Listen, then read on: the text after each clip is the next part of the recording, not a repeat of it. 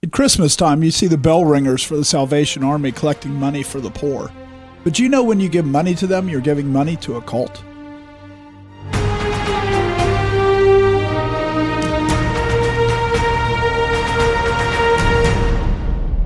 Welcome to The Conquering Truth. I'm Dan Horn. I'm Jonathan Sides. I'm Charles Churchill. And I'm Joshua Horn. John Wesley believed in sinless perfectionism. The idea, not that he thought it applied to him personally, but the idea that somebody in their Christian walk could reach the point that they were without sin. And this idea stayed around for a while with Wesley, but then it kind of died out. And then it revitalized during the Second Great Awakening in the mid-19th century. And with the Second Great Awakening, there became this idea that people could become sinless. And one of the big driving forces that caused this to spread throughout the whole world was the Salvation Army. The Salvation Army believed that when you were witnessed to, you then became part of the Salvation Army, those who were saved. And then the Salvation Army would help you maintain the good works so that you would stay right with God, essentially. So it's very much teaching and practicing false doctrines. But yet they do help the poor. So is it wrong to give to them because they have false beliefs? Yes, I think our point is in this episode is that, yes, it does matter. It does matter if an organization like this has false doctrine. And it might actually be worse to give to an organization that has false doctrine than one that just simply is secular entirely. And we use, the word cult, but we're not looking to, nitpick or be too particular, because that word is a bit vague. It's a bit ambiguous. It's more of a derogatory term for a small religious group. People call, if you look at the literal thing where it's related to culture, a small group that has its own culture, well, then Christianity, Orthodox Christianity, that applies to it. And so it's certain, you look at the list of what a cult is, and certain elements of that apply to the Salvation Army and certain don't. But the point is that that they have core doctrines that are heretical. And that's what we're going to be talking about. We're going to be going through specific doctrines that they hold and they say, and read the quotes from them that are heretical. And I think fundamentally, when you go back to it, the issue with John Wesley and the issue with the holiness movement is it shifted it from being about God to making it about man, right? It says in Matthew 5, when Jesus Christ is on the Sermon on the Mount, he says that they are to see your good works and glorify your Father in heaven. So the person who desires to give and to help the poor, if they help the poor through somebody who's teaching a false view of God and teaching that it's about the exaltation of man and about man's good works that earn him a place with God, that you can be without sin, that you can actually purely love. If you're teaching all these things, then that good work that you think you're doing of helping the poor, in the end, it's not about people seeing your good works and glorifying your Father in heaven. It's about the glory of men. And so to do that, God doesn't say that's a good thing because it is supposed to be for his glory. I mean, when you think about this scenario, it's a really relevant passage to go back to what Jesus says in Matthew 6. He says, "Take heed that you do not do your charitable deeds before men to be seen by them. Otherwise you have no reward from your Father in heaven. Therefore, when you do a charitable deed, do not sound a trumpet before you as the hypocrites do in the synagogues and in the streets, that they may have glory from men. Assuredly, I say to you, they have the reward. But when you do a charitable deed, do not let your left hand know what your right hand is doing, that your charitable deed may be in secret, and your Father who sees in secret will himself reward you openly." So we have a really clear passage that just is supposed to give you the framework for how you do charity. And in many different ways, Jesus is coming at it and saying, don't do it to be seen by men. And so when you've got somebody who has an organization that is a charitable organization that kind of really seems like it's done to be seen by men, you've got to put it up against this passage as a mirror and see how it lines up. And Booth, who was the founder of the Salvation Army, I mean, basically his view is that you feed them because by feeding them, then they'll listen to the gospel. And because he believes that it's by the strength of man that people are saved, well, the first thing that you have to do is get their attention. So his charitable works, and I think the Salvation Army has somewhat moved from this, but his charitable work, the whole point of it was for the charitable work to be seen by men because he thought he could then talk them into heaven. And so if they didn't see the charitable work, then it wasn't worth doing. I mean, and we should recognize how much this has affected our view of what charity is, how much, I mean, when we think about what a charity is, when we think about what a charitable work here is, I mean, we've been really affected by organizations like the Salvation Army that have very specific theological beliefs, and they've sort of shaped the American idea of how you do good works, and even how you do Christian good works, even where there may be people who don't think of them as a Christian organization, even though they have Salvation Army in their name. But in the end, we do think of this as even the unsaved would think of it as a moral thing. How do you do moral things? How do you do them in the world? What's their purpose? And there's a part of it where we've kind of drawn this separate, we've really separated things from theology in our mind, and theology matters. Theology drives the world. And so I think it's important to examine that and to actually ask it, because Scripture actually says very clearly, I mean, this verse here says there's a way to do charitable deeds. And so Scripture should obviously be the thing that we look to ask, how should we think about that as Christians? And I think we should acknowledge that not everything about them and not all their theology is negative. Like, I was reading an article attacking the Salvation Army from some sort of like communist group or something, whether they called themselves that or not, and they were saying, it was horrible. They were not attacking the rich. They were saying that the poor have to work to provide for themselves if they're able to, and like those are actually good things and those are biblical things. So it's not all that of their theology is bad, but the parts that are bad are serious. Right. And also, in isolation, feeding the poor, if you take that in isolation, like, sure, that can be a good thing. But if you look at, what's the gospel they're pushing, then we run into issues. And if you look at them as a political element or something, they've made all the right enemies.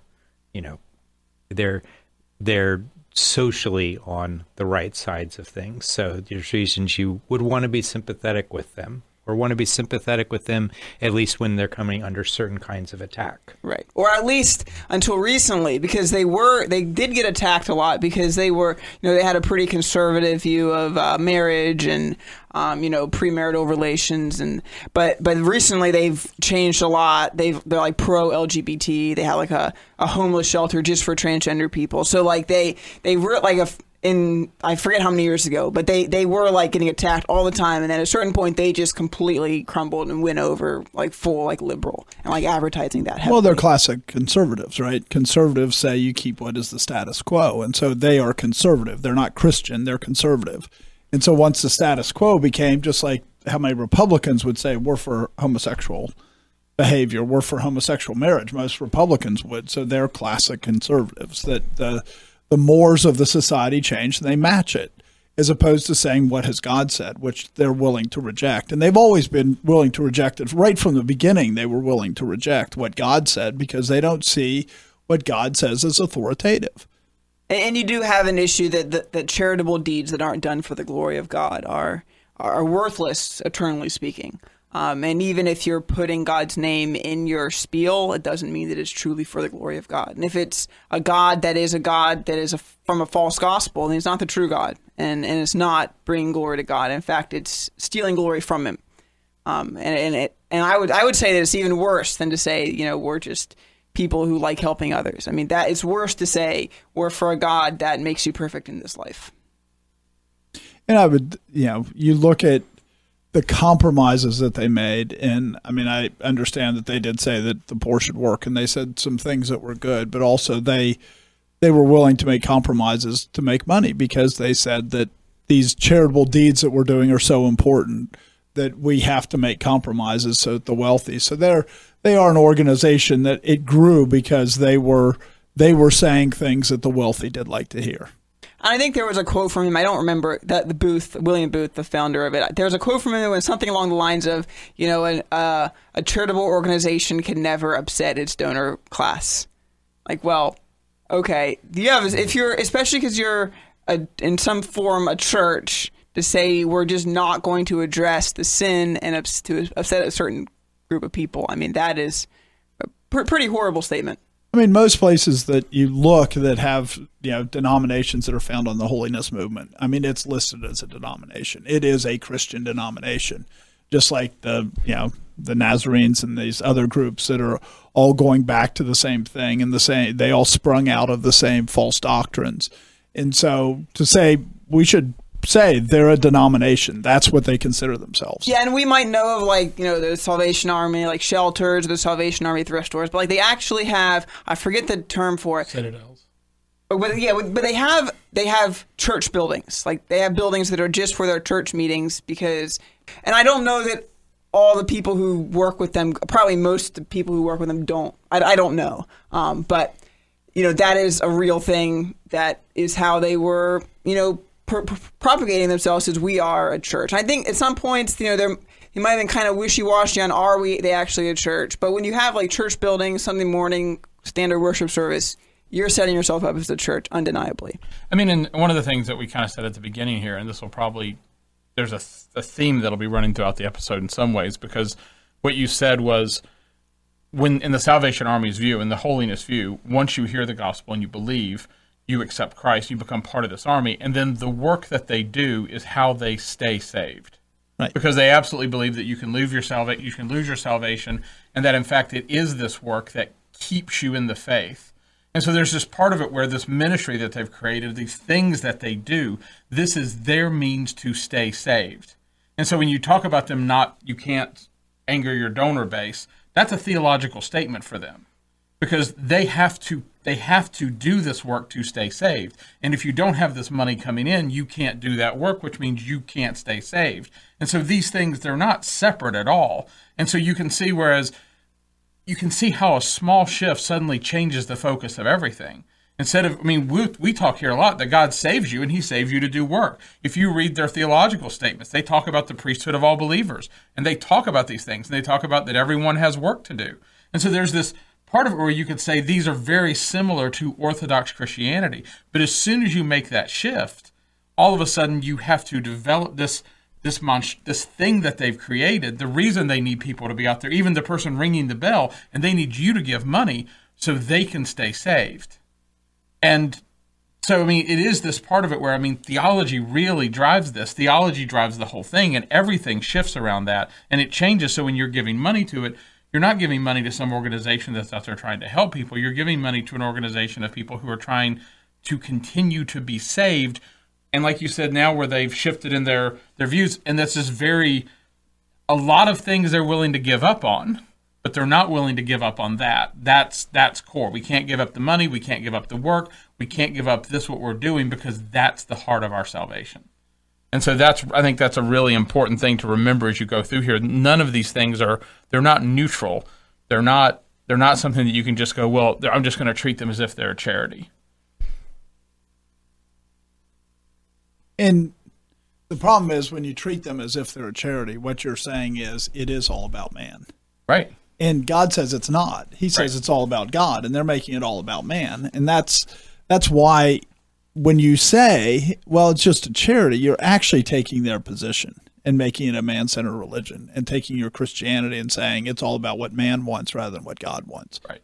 You can't do that with anything, but you certainly can't do it. I mean, and my point is right, you can't do it here, but you can't do it in other areas. We have a lot of episodes about how corrupt the charitable organization movement is, and there's a reason for that. But it's especially worse when you say you're a church, and you say you're a Christian denomination. You say that we're part of the Universal Christian Church, which is one of the things that they seem to speak about a lot.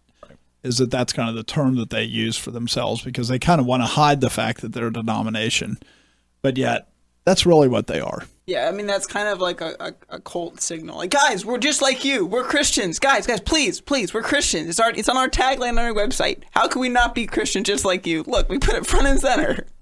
Right, we put it in the first paragraph. Yeah.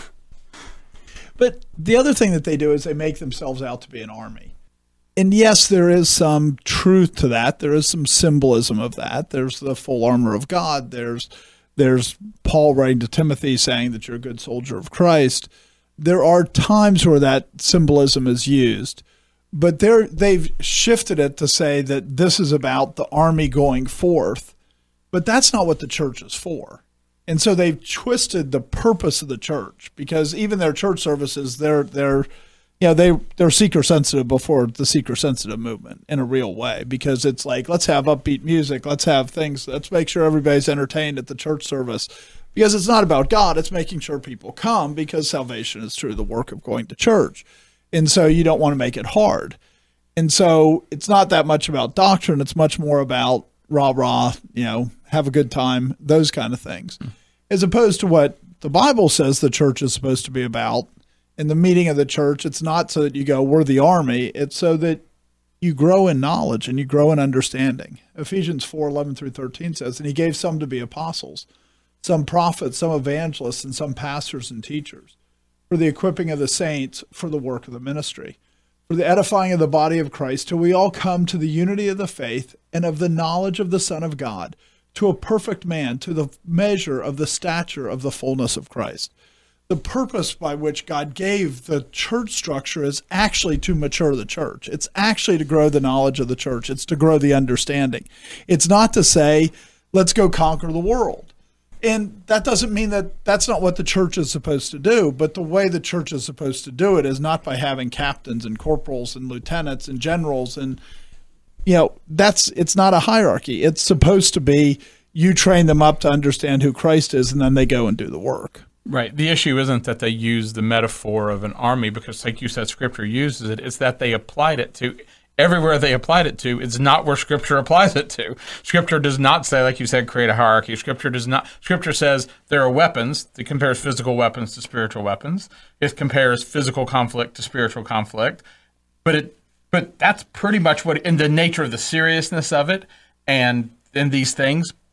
But it doesn't go into all these other areas where and that's all they really take it to. They don't take it to the things where Scripture does take it. That's not where their emphasis is. And specifically when Scripture takes it, it's all foot soldiers, right? There's one commander and the rest of us are foot soldiers. Timothy was a foot soldier. Even as he was telling the church in Ephesus what to do, he was a foot soldier. And so they're taking it and saying there should be all these ranks and there should all be, let's create a whole ranking structure. Well, none of that is biblical. And it's not, they have no spiritual discernment because God doesn't need a hierarchy. Moses needed a hierarchy because he was just a man. God says, I can communicate through the Spirit. And so you even understand that they're of course needing this for the same reason the Roman Catholic Church needs it, because they can't rely on the Holy Spirit to do these things. They can't trust the Holy Spirit to guide the work. It has to be guided by man. And you can't stick with your false doctrines unless they're guided by men, because if people start to go to the Bible to look for the doctrines, if you start to teach what's in the Scripture, like it says in Ephesians 4, well, their doctrines fall apart pretty quickly. Right. It's not like those doctrines are that hard to find refutations of in the Scripture. No, they're really easy to find where there's a problem with what they're saying.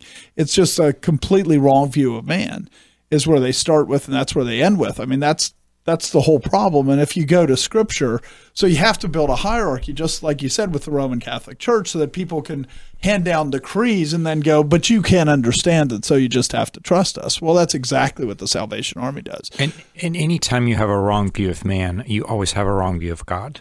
Because in order to have a wrong view of man, you're putting man somewhere, somehow, in a place that God's supposed to occupy. That God does occupy, but you're just denying that he does. And so, like Charles is saying, you're putting man in the place that the Spirit occupies. You're putting man in the place that Jesus occupies. And so you have a false doctrine of man, but that also means you have the more serious problem. You've got a bad doctrine of God. And the bad doctrine of God flows out through everything that they do. And they end up making man, and they put a man in the place of God, basically, because it's not the Word of God that determines what sin is. It's not the Word of God that determines what righteousness is. What it is Booth did. When Booth was in charge of it, he got to define what sin was. Well, that's a big problem, because God says, I'm the lawgiver. And as soon as you say Booth is the lawgiver, you have put him in the place of God, because the one who gives law is God. What do you mean he got to define what sin was? Meaning that he would define, that's in the Salvation Army, he would define what was acceptable behavior and what was not. That sounds kind of like a cult. Well, we did say it was kind of like a cult at the beginning. He was a mini pope. But that's why they have doctrines about, say, not smoking, for example. It's right, because he didn't like to smoke, or he didn't want to smoke. He found smoking to be a disgusting habit. So even they have rules about not drinking. And that flows through. That was coming from the holiness movement, the whole thing about not drinking.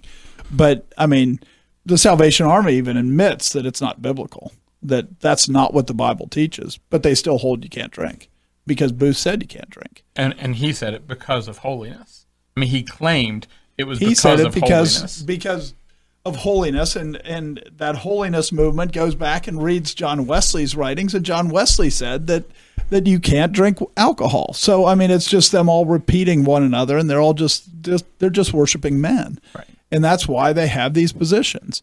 And they even admit they're not biblical, but they're saying that we're the lawgiver, not God, and God can't be the lawgiver.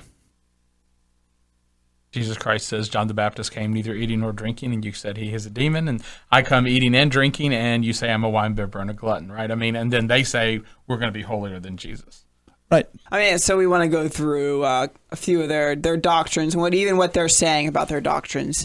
And the first one we have there, I think they have 12 main doctrines, and this is number 9. We believe that continuance in a state of salvation depends upon continued obedient faith in Christ. Part of the problem, though, is that it's not obedient faith in Christ.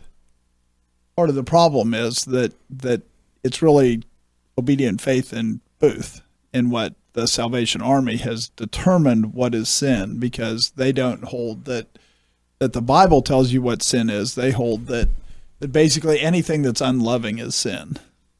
And then they define what love is, which means that they're the lawgiver. And so when it talks about continued obedient faith in Christ, they can go, well, you get thrown out because you smoke. Well, is that obedient faith in Christ, or is that obedient faith in Booth? And I mean, anytime you set up works-based righteousness, you don't end up defining works according to how God defines them. You'll end up coming up with some other standard. Right, because that always leads to damnation, right? But I mean, it leads to condemnation of everybody. You realize, though, this is one of those good cases where the tiny little words matter, because this is so close to sounding orthodox that you just change a few things. I mean, we believe that a sign of somebody who is in a state of salvation is that they are obedient to Christ. We would say that if they're not obedient to Christ, that's a sign that they're not saved. But what we don't say is that staying in that state of salvation is somehow or other dependent on a continued set of works that they have to do. And unless you think this is worded poorly, I mean, in this section in Doctrine 9, the Doctrine 9 section in their Handbook of Doctrine, they say very clearly that they believe that you are always free to depart, that Christ gives freedom, and that freedom includes the freedom to depart from the faith. And so, I mean, and they're very explicit that you can lose your salvation. You can lose your salvation volitionally. And so when they say that it requires continuance, it depends upon continued obedient faith in Christ, they don't just mean that it's manifested that you were not saved. It's manifested that Christ had not saved you. This is very different from perseverance of the saints. This would be one of the Arminian positions that you can lose your salvation. And a lot more clear, I think, than Arminians would typically say, because normally Arminians would not say anything close to this. You also have Catholicism, Roman Catholicism, where they also have works-based righteousness, and I don't know that they say it necessarily this clearly either. I mean, this is very clear that to be saved, you have to do works, and it is dependent on your works. That's where your salvation is coming from. Right, Roman Catholic isn't nearly that explicit. They go, it can be dependent on your parents' work. You were baptized, so therefore you're saved. As opposed to this is dependent upon you doing the work. And so it's very explicit, and it goes back to the holiness clubs that Wesley was doing in Oxford. This was the view where you come in, and Wesley didn't talk about needing the Holy Spirit. That wasn't until much later in life, when people are going, what about being born again? That he went back and rewrote his history and said, oh yeah, I was born again decades ago, when he didn't talk about it then at all. And it was all, you get right with God through your works. And so this was very much coming out of a revival of Wesleyan doctrine. And taking it beyond even certain things that Wesley said, I think.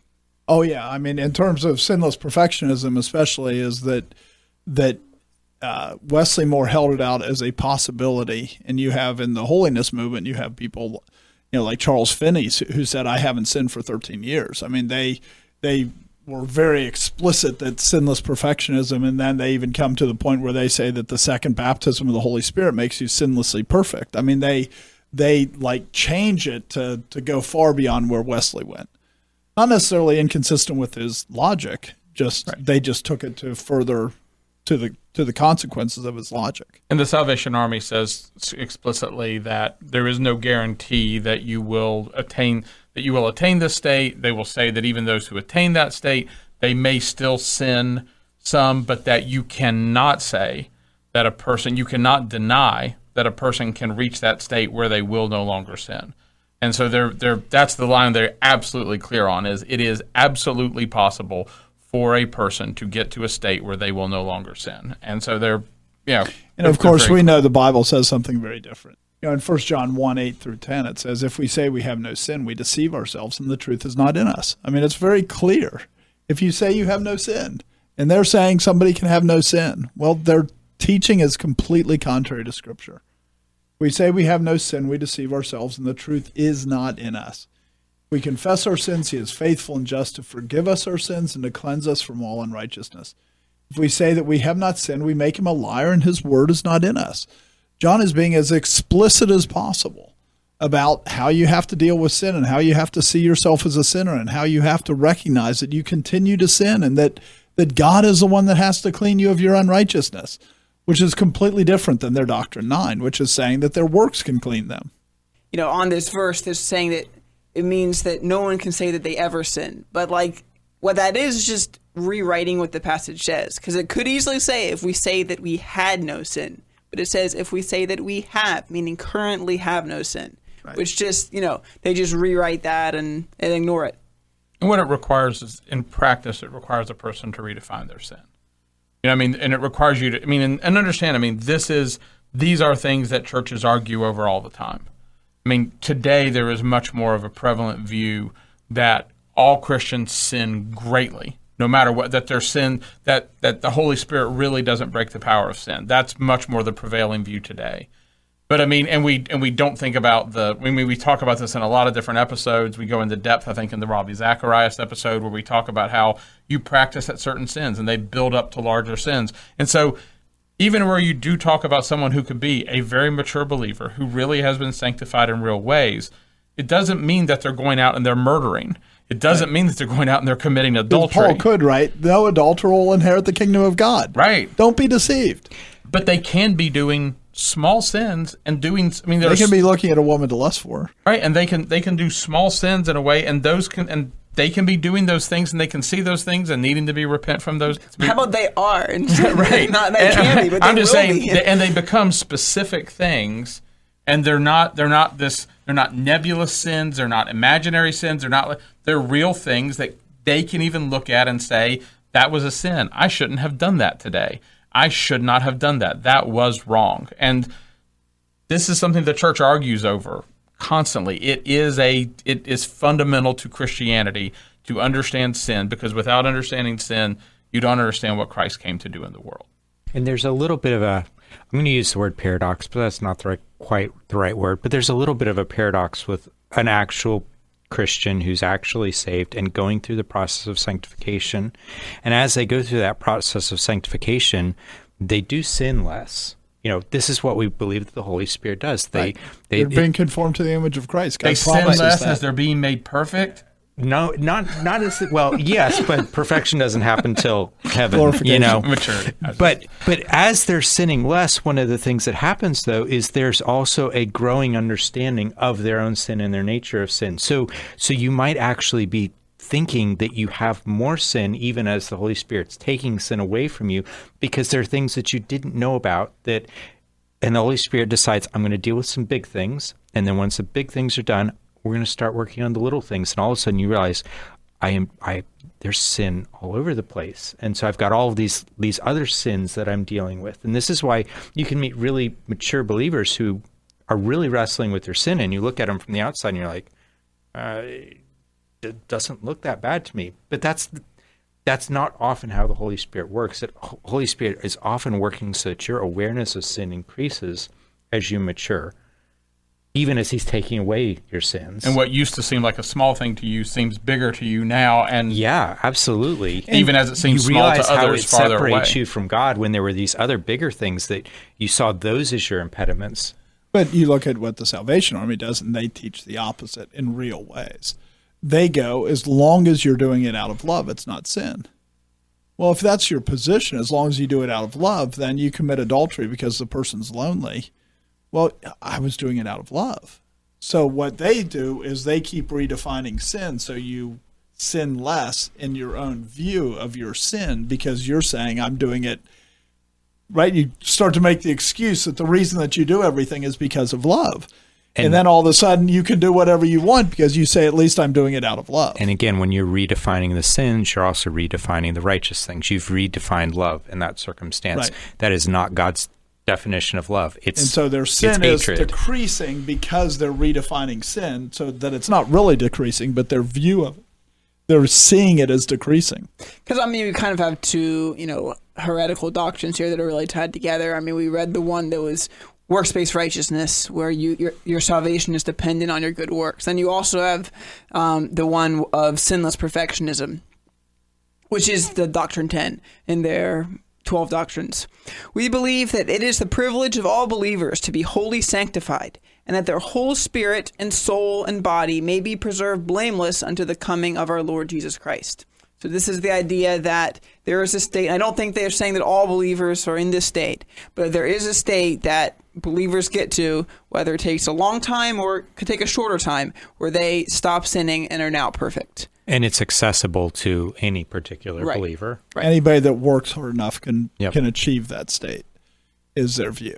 Their view also seems to be tied to the second baptism of the Holy Spirit, that makes you perfect. So they also, in the end, they're making it so that you're controlling God, because if you desire it enough, that somehow the Holy Spirit has to act. I mean, when you come up with these doctrines that are false, you have to create all these structures around them that just get to be more and more wacky, just more and more out of order.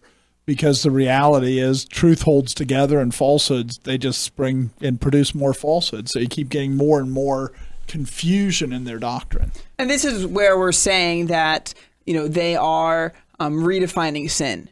Because you could believe in works-based righteousness without redefining sin, but you can't believe in Christian perfectionism without redefining sin. Because if you say there are people who are not sinning, well, the Bible says everyone sins, and no one in this life stops sinning entirely.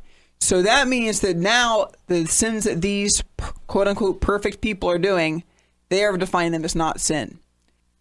I mean, to get to that, you have to be so much redefining what sin is, and and ignoring, and making it, and you end up making it into just outward things, not on your motivations and your thoughts. Because I think anyone who's honest with themselves will recognize how deep the corruption of our sin nature goes. And so just the idea to say, someone's perfect is just so ridiculous. And it's something that even they recognize. Like, I was reading, one of their documents, and they're, from their Council of Theology or whatever it's called. And they're saying, like, well, a lot of problems that we sinless perfectionist people have is we look and, like, a lot of us are like, actually, this isn't working out so great. Like, we have a lot of sin. And so they're like kind of being honest, like, yeah, we have to say, like, these are imperfections of nature. These are, temptations that aren't sinful. But, like, they are recognizing that they are going through the process of redefining sin and saying these problems in my life that are, not in accordance with the Bible, not in accordance with God, they're actually not my fault. And they're just stuff that happens to you because you live in a fallen world. I think that, fundamentally what they do is they start out by redefining sin. And that's their definition of sin. I've said this a couple times. Their definition of sin is something that's not loving. But that's not God's definition of sin. And that's really important to remember what God's definition of sin is. 1 John 3:4, whoever commits sin also commits lawlessness. And sin is lawlessness. When they say you don't need to care about, you don't need to obey the commandments of God, that is sin. You're lawless. That by definition, it is a lawless organization. And because it's a completely lawless organization from the sense of God giving a law, which means that now they're to the point that Booth gives a law or the current general gives a law instead of God giving a law. And so it's all sin, and yet they're trying to make distinctions of some sins are acceptable, some are not, when the reality is because they've rejected the idea that God gets to tell them what to do, it's all sin. I mean, and when you made the statement that they redefine sin, and then God says that sin is lawlessness, and you said they use as a replacement the definition of love. The problem is love and sin and lawlessness are all tied together. Because when you ask Jesus what's the greatest commandment is to love God and to love your neighbor. And then he says, on this hangs all the law and the prophets. So Jesus says, you want to understand sin? Sin is lawlessness. You want to understand love? Love is the fulfillment of the law, is actually doing it and keeping it, and doing these things is loving your neighbor, and the law is not against any of these things. And so we should also understand that this is a common thing. Most people, one of the most offensive things you can tell people is that they don't understand what love is. Because everybody feels like they understand what love is. And so it's a very powerful thing it's why cults do this. It's why false teachers do this, is they look at you and say, all you need is love. But then they don't tell you that the law is not against the love of God. And so they push love over into your court, and they go, you get to define love, and you get to judge yourself. Or in Booth's case, I get to define love. But in the end, they want to play with something that isn't tied to God's law. And God says, nope, it's tied together. You cannot separate it. If you live in a world where love is just a feeling, and feelings by nature are subjective, and then you build a doctrine off of that, then it's going to be Plato.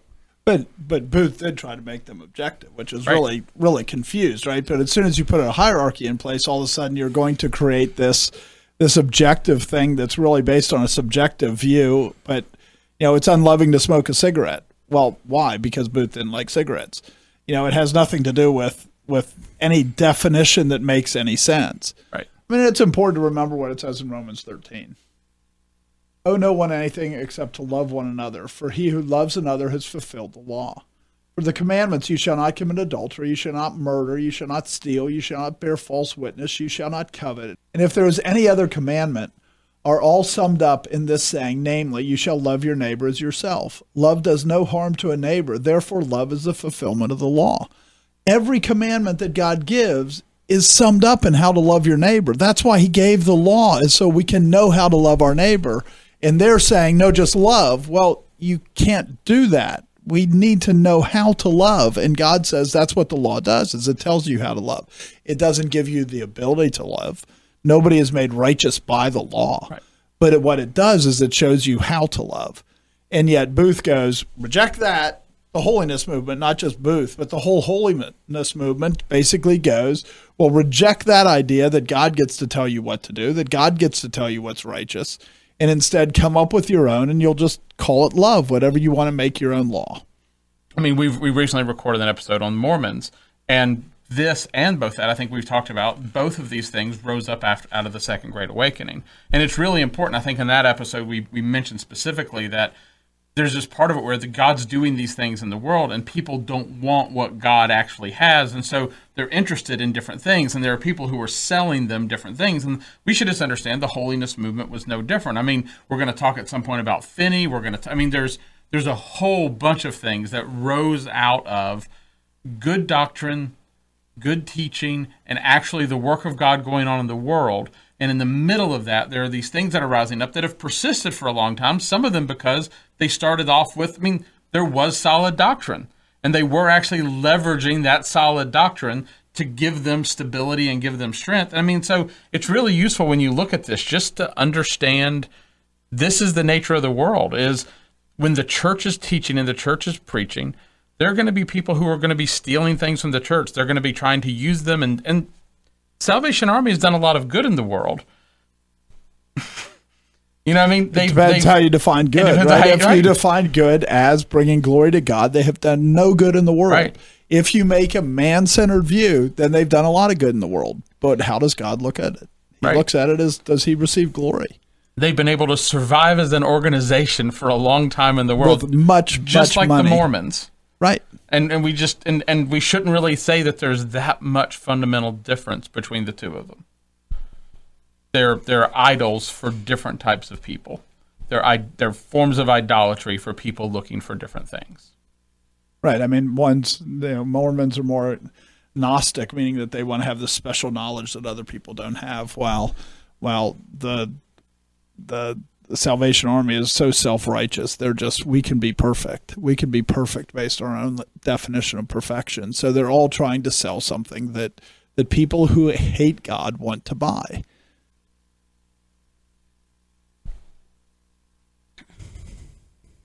So I was having a little trouble finding a really clear quote from William Booth on sinless perfectionism, and he had a book on it, but I couldn't find it online. It probably is out there somewhere. But I did find a quote from his wife that talks about this, Catherine Booth. And another thing that they did a lot of, I think, is having women leaders in the church of the Salvation Army. So from the beginning, right, they did. Yes, so she was co-founder with him. Men and women. Yes. So, and she said this in a speech. His Holy Spirit not only washes their past sins away, but has the power to keep them from their sins, and will, if they trust in Him, enable them to live in righteousness and holiness all their lives, walking in obedience to His commandments, keeping that inner law of which we have just heard, the law of Christ, which is the most perfect law and fulfills all others, loving the Lord thy God with all thy heart, mind, soul, and strength, and thy neighbor as thyself. So there she's kind of expanding on what that doctrinal statement was, that if you really trust the Holy Spirit, He's going to cleanse you of all sin, and you're going to keep God's law perfectly and love others perfectly, and that's you're going to be perfect. I mean, there's a part of it where if you read that and you go, well, that's pretty much just matches the verses you guys just read out of Scripture. But the difference is she's saying that a person can fulfill that fully, can just on this earth, before they've been glorified, that they can be sanctified to the point where they keep that completely and fully. And Scripture just says you can't. And so, I mean, understand there's this part where when you read some of the things they wrote, they sound really nice. They sound like really great things, but they're selling something that Jesus Christ said, this isn't the work I'm doing. This isn't how I'm doing it. And anybody who claims to be doing a work different than Jesus Christ, they're anathema. I mean, it is evil. So, I mean, she's blaspheming the name of Jesus Christ, and she's blaspheming the Holy Spirit. Do we believe that the Holy Spirit has the power to wash away past sins? Yes. Do we believe He has the power to keep us from future sins? Yes. Do we believe that He enables us to keep the law of God? Yes. All these things. But we also believe, 1 John says, don't say you're without sin, or else you make God a liar. We also believe when Paul says that my flesh is at war with my spirit, that there are things that are going on that as long as we are in this body that is still corrupted, that sin is there, and it's something you have to continually fight against. And that 1 John verse is very clear. I mean, there's not many things where the Bible says, if you say this, you are not saved. That's one of them. If you say you have no sin, the truth does not abide in you. You are not saved, and that's something that you get in this Christian perfection. And I don't know if Booth claimed that, but if he's the head of the church that believes in sinless perfection, and he's not perfect, shouldn't someone else be the head of the church? I mean, it's just really clear.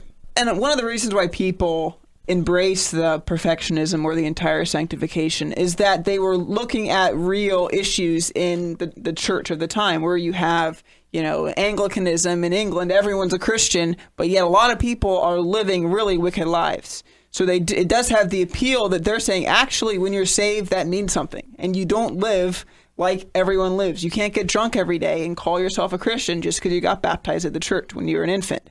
And so they do have that that stand against a real issue in the church, but then they take it so far that they end up going back and saying sin means nothing, and that you can have a life filled with sin and say you're perfect. And you look at Wesley and what he was trying to do when he started the holiness clubs was he was trying to deal with that issue. The problem is he dealt with it the wrong way. He didn't say what Jesus Christ said in John 3, which is you must be born again. What he said instead is that you can come up with a list of practices, and if you do those practices, you'll be saved. Well, that's not what the Bible says. It never says that. It says you must be born again. And so they rightly identified a problem. Wesley did, the holiness movement, they rightly identified a problem, but they ignored the biblical solution. The biblical solution is you people aren't Christians. I mean, and they were trying to, and you look at this, how this plays out in the Salvation Army, guaranteed having this second blessing and having this state where you reach certain levels, it's going to be, part of it's going to be, you're going to have your worker bees and you're going to have your people who want to go up in leadership. You're going to have this, I mean, and it's the sort of the same issue that the evangelical church today sort of fights in a different way, where we talk about there's a lot of unbelievers in the church. And so we need to make an argument for how there can be people who get saved, who don't seem to have any change in their life, like you're talking about, not necessarily going out and getting drunk, but sometimes, depending on what church you're in, depending on where you are, that might be what they're doing. And then there's others who seem like they actually have some form of holiness in their life. And how do you describe that? How do you explain that? If Jesus Christ does certain things for everybody, what are those things? What do those things look like? And there's this part of it where you have to describe it. And in the Salvation Army, they've described it in a way that plays well with their army concept and with their hierarchy, and it gives them a very easy structure for, well, some people need to be working, and some people we're holier and we're made holier, and we need to be in leadership, and we can just define our sins in a way that fit within our organizational structure, and that's fine. I'm not a jerk. I just take leadership, and that's. And again, God, because they chose the army picture, that looks very different about what people look like. When you look at how can this person be at this stage of holiness and this person be at this stage, if you look at it like a family, like children in a family, right, you go, well, obviously, a 1-year-old is going to look different than a 20-year-old. Duh. Everybody knows this. Everybody has different expectations for a 20-year-old son than they do for a 1-year-old son. And so if you put it in the biblical context, the context that God has said, this is how we're supposed to look at it, then all of a sudden you go, well, that makes sense. And can you tell who the father is based on the child? Well, a 1-year-old, you can still tell who their father is. A 20-year-old, you can still tell who their father is. But the 20-year-old's still a lot different than the 1-year-old. The only reason that we pretend like you can't tell the difference is we refuse to use the biblical model, and instead we come up with fake models. Right. Fake models like the Salvation Army. Or take the other model of it being a body, where you're supposed to look and say, well, the body is made up of parts and the parts have different functions, and no one part is supposed to look at another one and say, I wish I were that. Right. So, and no one part's supposed to look down on another one and say, I'm better than you. And that the Salvation Army definitely does look down and say, I'm better than you. I should be a general. You're just a captain. You're just a corporal. You're just, they create the hierarchy, and it's a promotion thing, and it's a, it's all about rank, and it's all about privilege, which is very unbiblical. And privilege comes from the word private law. And it doesn't mean it's always applied that way, but when you create something like that, that's exactly how it will be. That's exactly what it will mean. One thing that you see in any of these organizations that start to exalt men, mankind, they always, because as soon as you say man can become perfect, then you have to say that men and women are the same, because you've exalted the person who's made in the image of God. And so this is one of the reasons that it's so serious when you put women into leadership, is because it is a fundamental rejection of how God ordered the world, how God ordered the world to be a picture of Christ in the church. And so when you look at an organization like this, it starts out with Catherine Booth being equal with her husband, not in practice, but this is the words that they were using.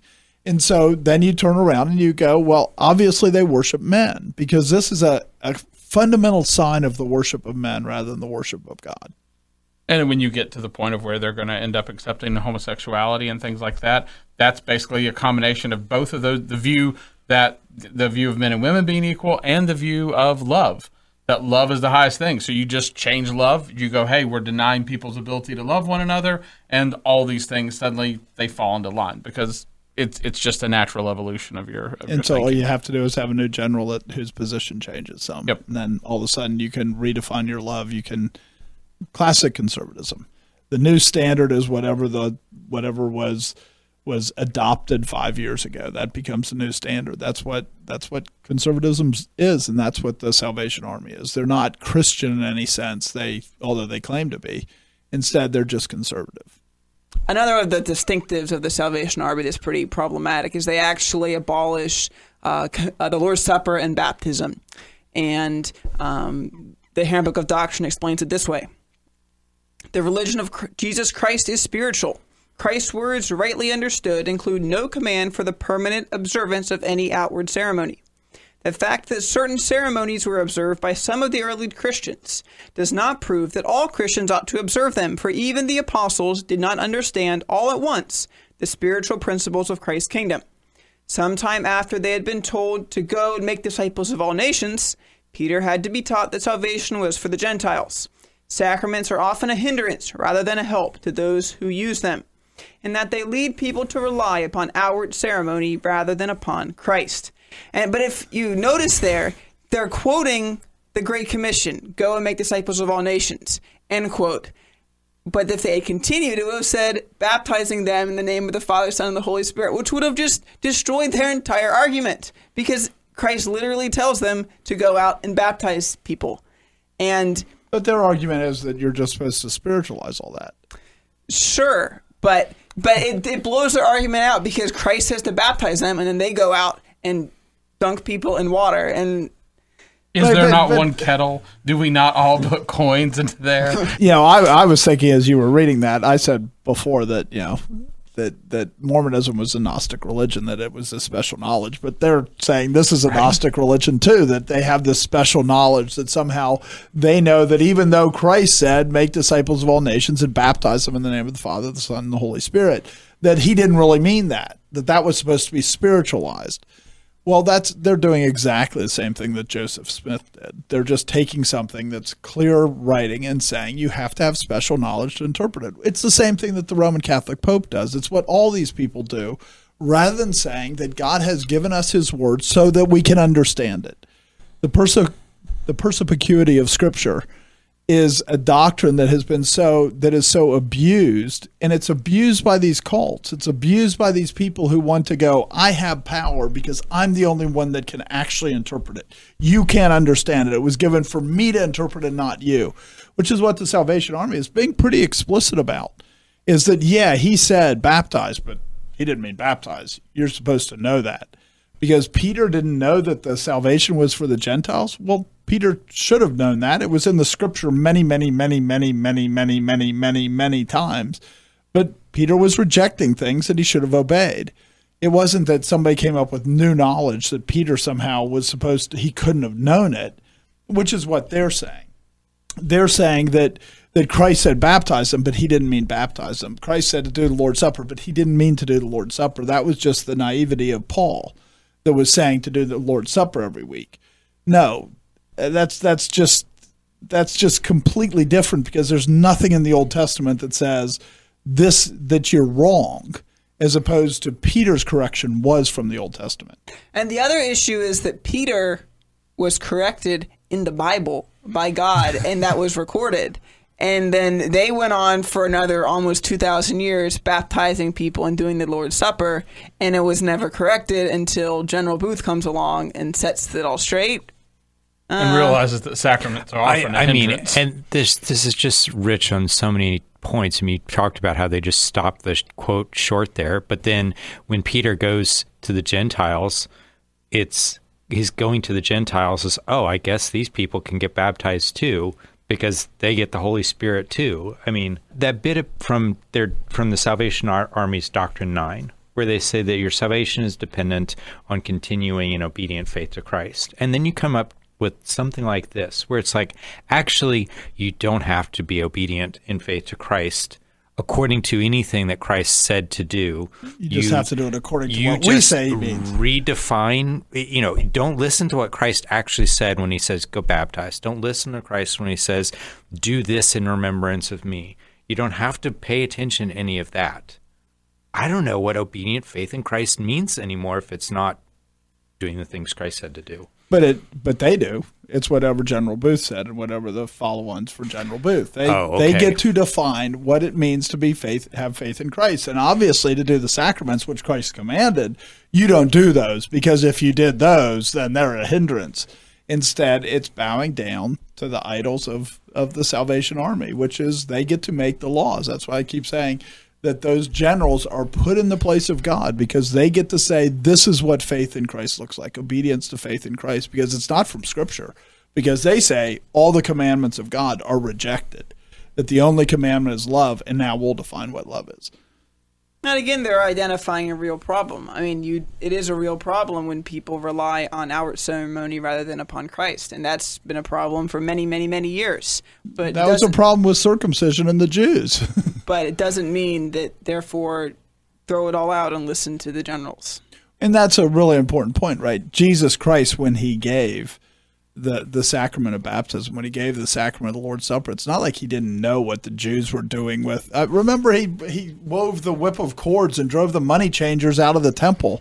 It's not like he didn't know how they can twist these things and make these things an outward show to pretend like they're righteous. He said, you think your father is God, but your father, or you think your father is Abraham, but your father is Satan. It's not like Jesus Christ didn't know what they could do, and yet he still gave the commands. They're going, Jesus didn't really know, so he gave the commands out of ignorance. That's who they're assigning ignorance to, is Christ, because they're acting like they're smarter than Christ. This last bit in their quote here, sacraments are often a hindrance rather than a help to those who use them. In a sense, that's true. In a sense, that's biblical. Paul says, you have to be careful. Some of you take the Lord's Supper, and because of that are dead, because you do it wrongly. I mean, that's really true, but the solution that Paul offers is not, therefore, stop taking the Lord's Supper, stop practicing the Lord's Supper in your churches. It's a hindrance to you. His solution is get right with God. Right. That's the point of having this ceremony, is you have an opportunity to say, how am I with God? Because this is a statement that I'm right with God. Right. The condemnation that comes with falsely taking a sacrament and abusing it and looking at it with faith is prescribed by God. God designed that to be something that he uses to purify his church. And if you want just the irony of this, they excommunicated themselves. It's an entire church that excommunicated themselves. Right. And that's terrible. Yeah. And big picture, it's actually kind of cool. But yet we look at them and we go, this is all normal. Because, true Christians don't have that much discernment, and we really have a duty to have more discernment. We really have a duty to look and say, these people act like they're doing good works. They're saying that they're Christians, but are they? Is that what they hold to? Is that what they're teaching? Is that what they're actually, are they aligned with Christ? Are they aligned with God? Are they stealing glory from God? And we have a duty to ask those questions instead of just going, yeah, but they're feeding the poor. Well, that's not enough. One of the things that happens, right, is that we should look at these movements and see they've really had effects on the church. And even now there's issues with, like I went to Nigeria recently, and there's, the idea that people are speaking in tongues. I mean, it's like they all think that this is holy and this is righteous. Well, these things actually flow from the beginnings of these things, where they go, well, the second baptism of the Holy Spirit makes you perfect and sinless.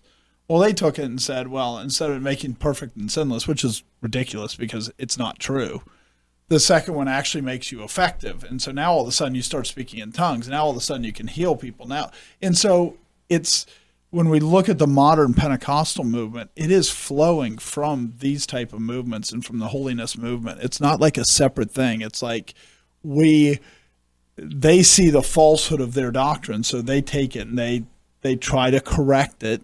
But again, just like Booth did, they correct it in such a way that it gets worse in a lot of ways.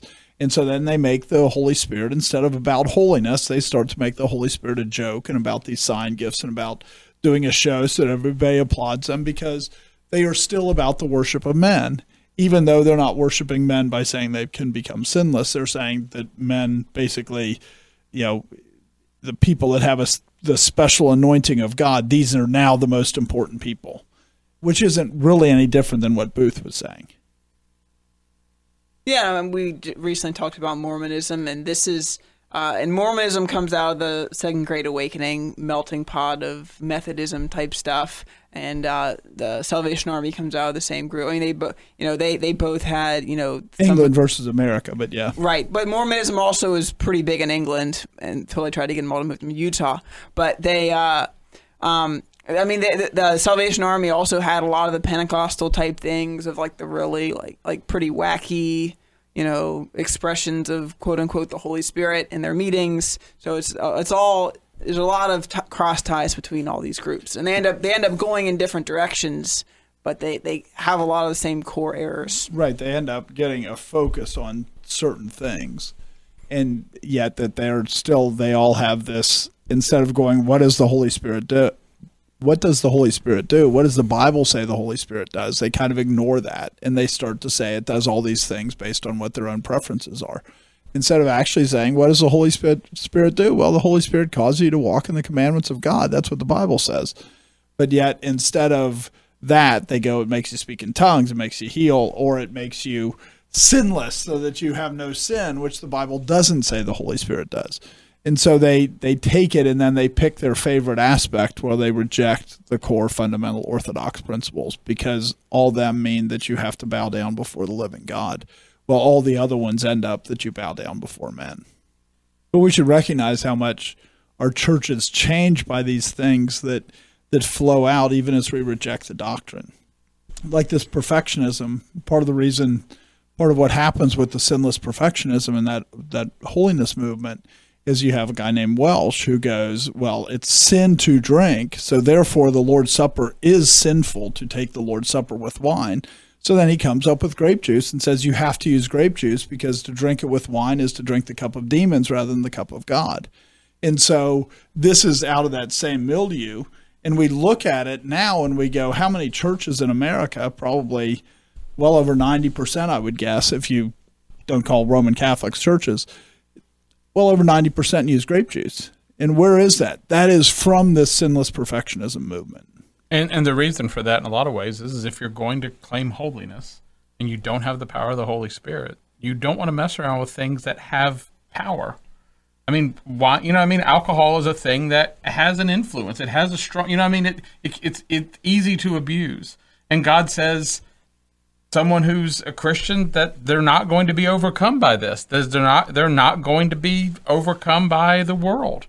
But if you look at it, you go, if we're going to make holiness to be here, then you better not have, if this thing has power and we don't have any way to defend against it. So what do? Is you outlaw the substance. You push sin over into the substance, the demon liquor and these things. And like you said, it's all of these things flow from theology. They flow from how they think about the world. They flow from how if you see there is no power of the Holy Spirit around you, then you better, it's why, one of the reasons why Mormons do the same thing. No strong drink, not even coffee. They don't want, there's this part of it where, you recognize that we can't have anything that causes people to sin because we don't have any other means to fight against sin. Or let me try and rephrase that, because it's not about the things that cause people to sin. It's about where the location of sin is. You said it. Sure. You're pushing the sin out, but part of that's just the guilt that's associated with the fact that John is right in 1 John. We all have sin. Right. And everything that we're trying to do, if you have a structure where you're going for perfection, is figure out what can I do to minimize sin in my own life. And one of the ways you can redefine sin is you can take sin out of you and you can put it in a thing. And then you can blame the thing and you can distance yourself from the thing and not realize that it's your own black heart that's the problem. Right. And what I mean by that is the things that cause what look like very visible sins. So you try to stay away from those. Those things. Alcohol has more power in certain, it has a effect on a person, and it's easy to associate that effect with sin. And my thought, though, is you're saying that, and not that I disagree with that, but at the same time, Jesus goes, washing your hands is the one that the Jews were doing, right? Because you have to wash your hands, because if you don't wash your hands before you eat, then you're sinning. Well, they're saying that the sin is in the substance. Right. And we go, but washing your hands doesn't have power. But for them, washing their hands had power, because just like we give power to the alcohol, they gave power to washing hands. And we Right. need to be really careful, because Right. it's easy for us to sit back and say alcohol has power. But in a lot of cultures, it doesn't have that much power. You look at Some it diet does. fads in America and things like have that. the same power, yeah, exactly. Which is the same substance argument And fundamentally. all those Right. diet fads came out of the Second Great Awakening. And I mean, it's just, Welch, Graham. if you go at any Kellogg, any of those, they're all products of the Second Great Awakening. Another way that churches have been affected by these things that are coming out of these movements, so we look at the movements and we go, these movements are terrible, but yet we adopt parts of it, like grape juice. But another one would be altar calls. We adopt altar calls when the altar call was not righteous. It was not about how do you get right with God. It was about how do you get seen by men? How do you get counted? How do you and we look at these things and we go, well, we adopted it because look, these movements, they had such a huge influence, and look how rapidly they expanded. We just need to recognize that, of course, things expand rapidly. There's more goats than there are sheep. That's the promise of God, is that wide is the way that leads to destruction, and many will find it, and narrow is the way that leads to life, and there are few who will find it. And so we shouldn't be surprised that the Salvation Army goes throughout the whole world. Of course, there's lots of people that want to be told that their sin isn't sin because they love. There's lots of people that want that. It doesn't make them right with God. All it does is make them eager to be deceived. And so we shouldn't look at things and see that they're widely adopted and go, oh, that's what we should do. Well, of course that shouldn't be the standard of what we should do. Because if that's the standard of what you do, you, in the end, are always worshiping men. When you go, this is what most people do, that is a sign that you're worshiping men. What you're supposed to do is say, what does God say? And this really goes back to the question at the beginning, is should you give your money to them?